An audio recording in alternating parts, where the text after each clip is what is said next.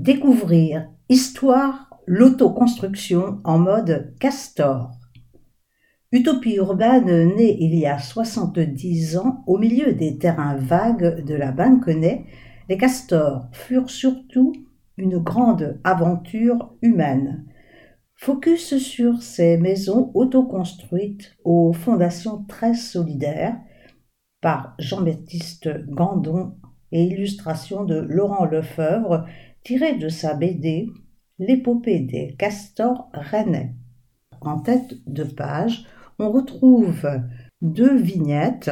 Sur celle de gauche, cette annotation: en septembre 1954, un premier lot de 22 maisons est terminé. Il en reste 148 à construire. Pour y parvenir, il est décidé d'acheter une grue. Et pour ne pas perdre de temps, les hommes débutent ce grand chantier avant même d'avoir obtenu le permis de construire. Un personnage qui s'exclame « Ne démontez pas l'échafaudage, on va le porter comme ça sur l'emplacement de l'autre maison ». Sur la vignette de droite, cette annotation: certains ont un emploi dans le bâtiment, mais pour beaucoup, c'est la première fois qu'ils touchent à un pinceau ou une truelle. Il faut bien apprendre. Et est présenté un personnage taloche à la main. Aucun rapport, pensez-vous, entre le rongeur d'Amérique du Nord, constructeur de barrages, et les castors rennais? Allons y voir de plus près. Bienvenue au village des maisons castors, donc. 70 ans après être sorties de terre, elles sont toujours là, parfaitement alignées entre la rue de Châtillon et la rue Albert-Gérard. Parfaitement identiques aussi, toutes de la même taille, 68 mètres carrés, et toutes agrémentées d'une parcelle de terrain de la même superficie, 242 mètres carrés. 167 petites maisons ouvrières, construites à la force du poignet par des hommes de bonne volonté.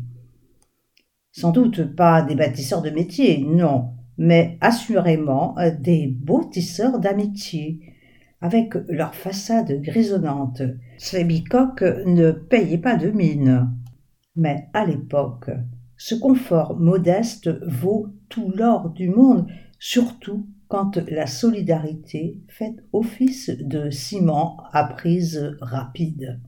Protagoniste de cette grande aventure humaine, Albert Lemoyle témoignait il y a quelques années dans les colonnes du journal Ouest-France.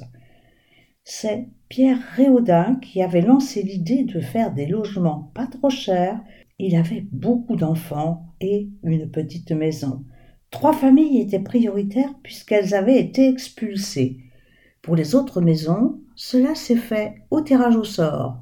J'ai été le 16e sur la liste, enfin ma mère puisque j'étais encore mineur. Les castors, c'était pas le luxe.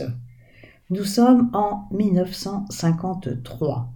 Rennes se relève à peine de la guerre et les taudis prolifèrent dans les quartiers insalubres.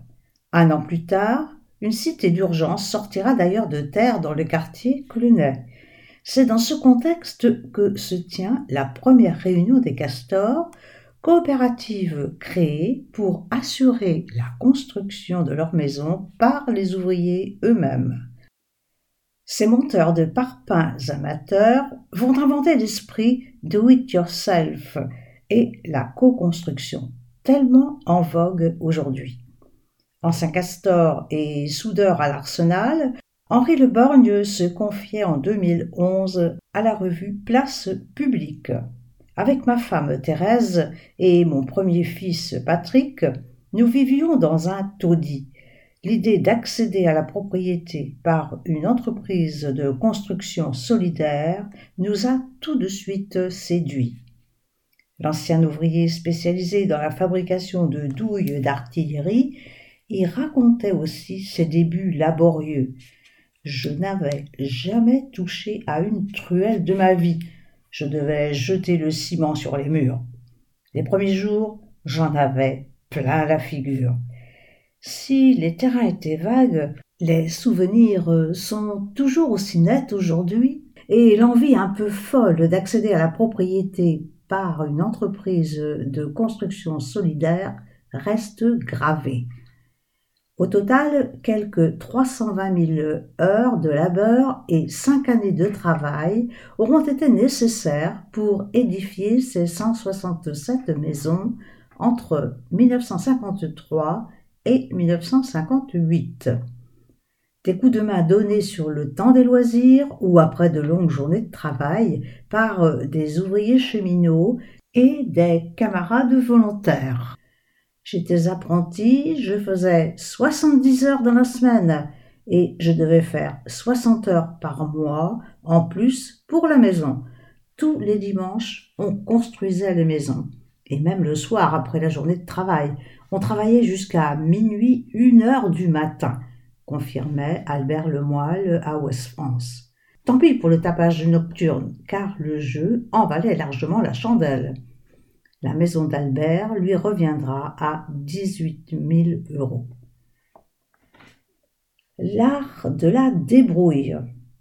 Une parenthèse en chantier, même si chez les Castors, il n'y a pas tout ce qu'il faut. La SNCF fournira d'ailleurs gracieusement outils et matériaux, et le directeur de l'Arsenal fera don des poudrières en pierre pour les fondations. Le groupement d'ouvriers fera également l'acquisition d'une machine à parpaing, d'où sortiront 300 000 briques de ciment. Faute de tractopelle, les tranchées d'évacuation des eaux usées seront quant à elles creusées à la pelle ou à la pioche, à la sueur de ce front populaire. Le premier parpaing est posé le 31 janvier 1954, devançant d'un jour le célèbre appel de l'abbé Pierre. Terrassiers, maçons, plâtriers, plombiers, les équipes s'organisent dans une ambiance conviviale tandis que les ouvriers apprennent sur le tas. En septembre de la même année est livré un premier lot de 22 maisons.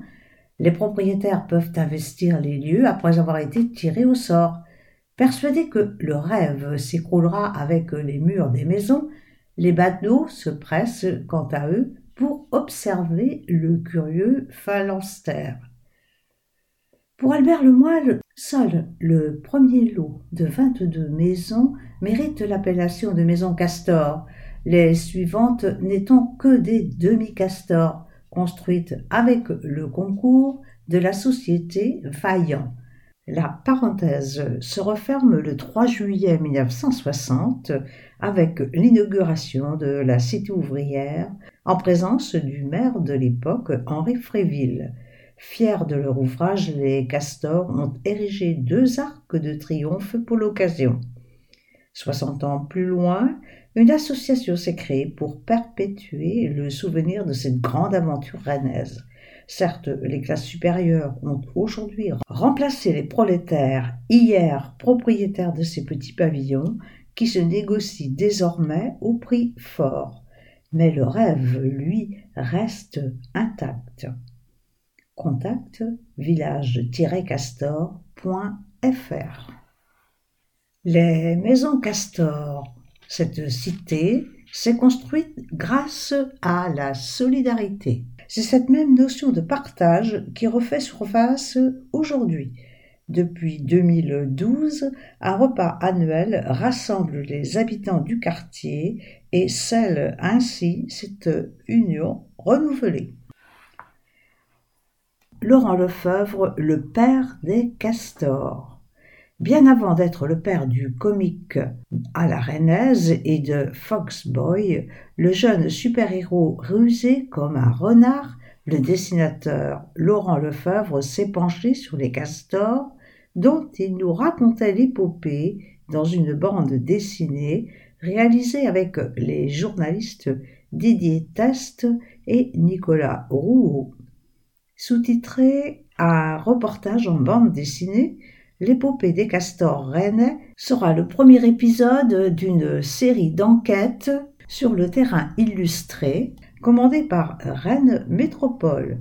Suivront notamment Emmaüs pour les 40 ans de la communauté ou les transmusicales à l'occasion de la 35e édition du célèbre festival rennais.